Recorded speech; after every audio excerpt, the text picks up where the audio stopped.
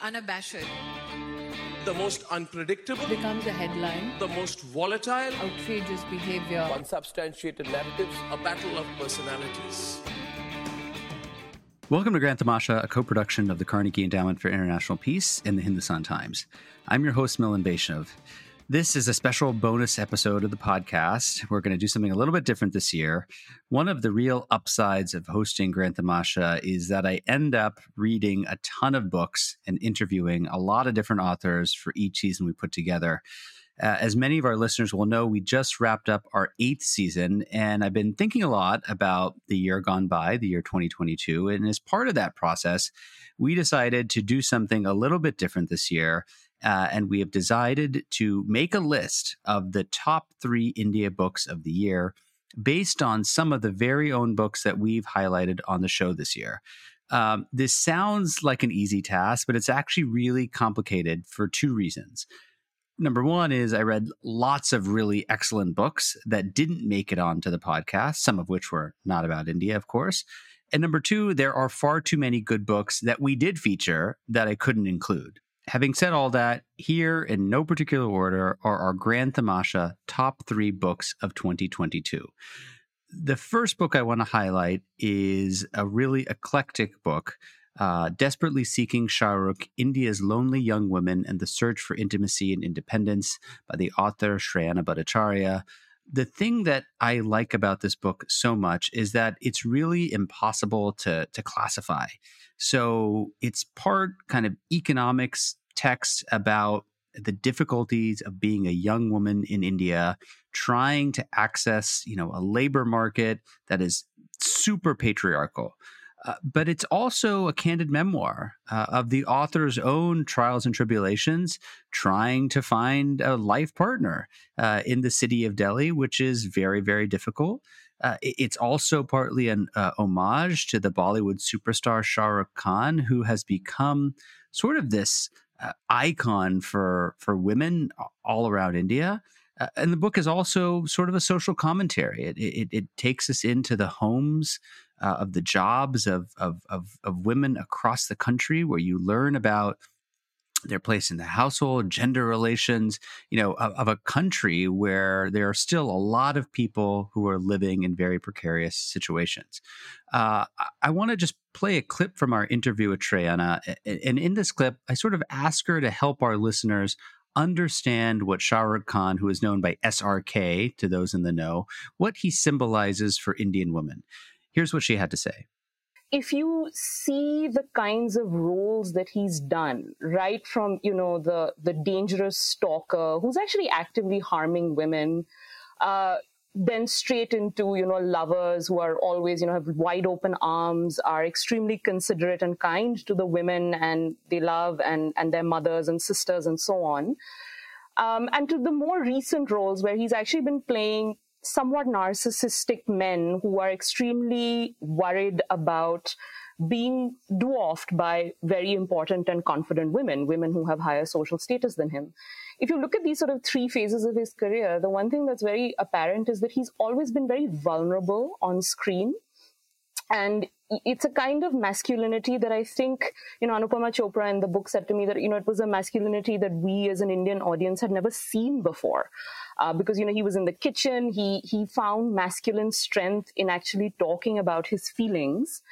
And I think what's really important in understanding Mr. Khan's persona on screen as well as off screen is that kindness, a certain gentle masculinity that he's embodied through his career. And it's very different, Milan, if you contrast that with, say, a Salman Khan or an Amir Khan, because, Salman's icon is one of brash, hyper masculine confidence, like the man who will beat everybody up and is a show of strength in a very traditional stoic way. And Amir's his characters and his icon is one essentially of, what we call the perfectionist. He sort of picks really good roles and great scripts. And I think his icon tends to adhere to very traditional notions of what an actor should be.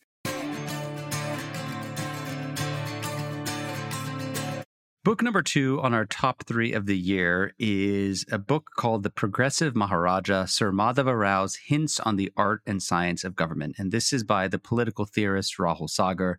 Rahul Sagar is having an amazing year. This book, The Progressive Maharaja, is actually the second of 2 books that he released this year, both of which we featured on the show, and we'll make sure to link to both of those. The first book is an anthology of long-forgotten 19th century debates on India's role in the world. That book was called To Raise a Fallen People, How 19th Century Indians Saw Their World and Shaped Ours. But The Progressive Maharaja is another book, but it's a text that Sagar has sort of unearthed thanks to some pretty impressive kind of scholarly detective work.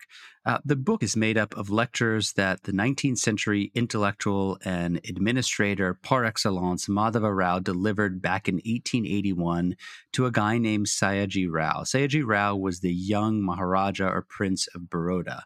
And the way to think about these lectures are they're not only the first treatise on statecraft produced in modern India, but they're sort of India's version of Machiavelli's The Prince.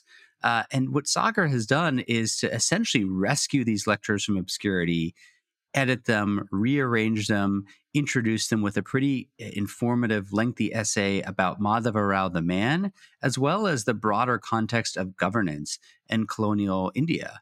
And what's so interesting about these lectures, this treatise, is that Rao covers just a huge swath of territory. So there's lessons about civil administration, to justice and the police, to the perils of absolutism.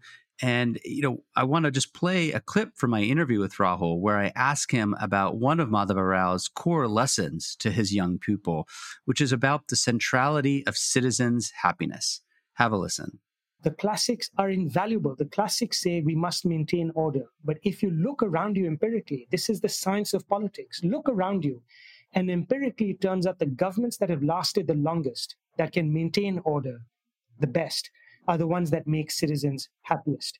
So he takes a modern idea, happiness, and he shows it actually undergirds an ancient idea, order. No happiness, no order. Order is important, essential. Rao cares about law and order more than anything else. That's how he makes his name in Travancore in the first place. He wipes out corruption and wipes out criminality. And everyone says, I didn't even know this was possible. It seemed like, brigandage was was a fact of nature. And Rao is able to put this away. He's able to eliminate this. And so he shows order is important, but it won't last if the underlying element, society, is not made happy.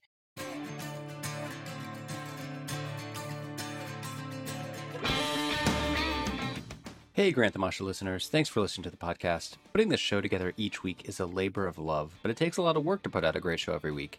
If you'd like to support the work we do at Grant Tamasha, please visit ceip.org/donate. Don't forget to subscribe to us on Apple Podcasts, Google Podcasts, Spotify, or on your favorite podcasting platform, so you'll be the first to know when a new episode rolls out.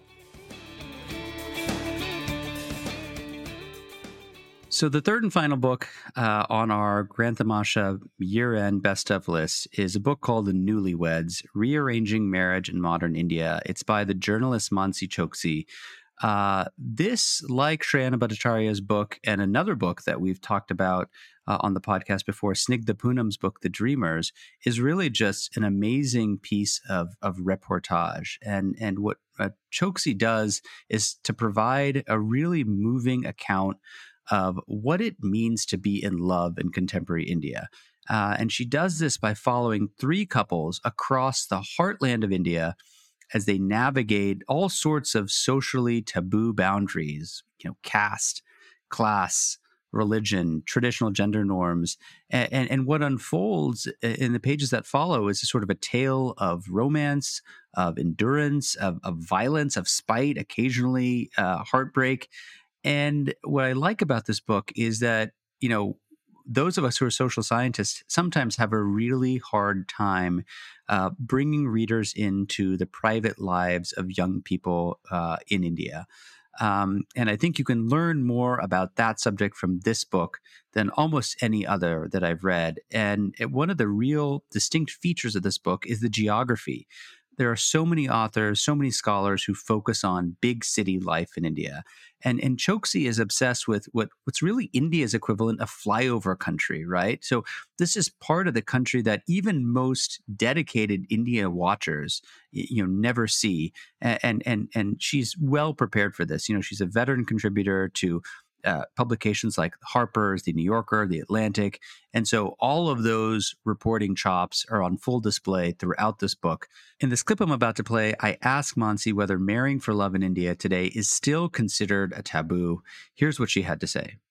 I don't think it's a rebellious act anymore to marry someone you love, but there is, I would say, a certain peace that a lot of people choose in going with the partners that they are assigned. It's almost like a peace in defeat. Whatever you get is now a bonus. So, whenever there's an element of love involved, there's always that idea of self-doubt that, it turned out this way because, I chose what I wanted. Had I gone ahead with the match my family chose for me, they would not, because this would not have happened because they've done it for so many years. That's how happy marriages have lasted for all these generations.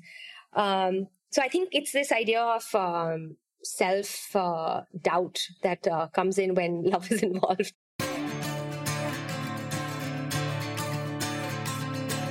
So there you have it, our top 3 Grantamasha books of the year. A huge thanks to all of the guests who took time out to come on our show. And above all, huge thanks to our listeners. We would not be here were it not for you. To learn more about the books we profiled today or to listen to any of the 150 odd shows in our archive, visit grantamasha.org. Have a safe and happy holidays and see you in 2023. Grantamasha is a co-production of the Carnegie Endowment for International Peace and the Hindustan Times. You can find us on Apple Podcasts, Google Podcasts, Spotify, or wherever you download your podcasts. Be sure to subscribe and leave a review to help others find the show. Tim Martin is our audio engineer, and Cliff Jayapranada is our executive producer. Production assistance comes from Nitya Lab. Thanks for listening, and see you next week.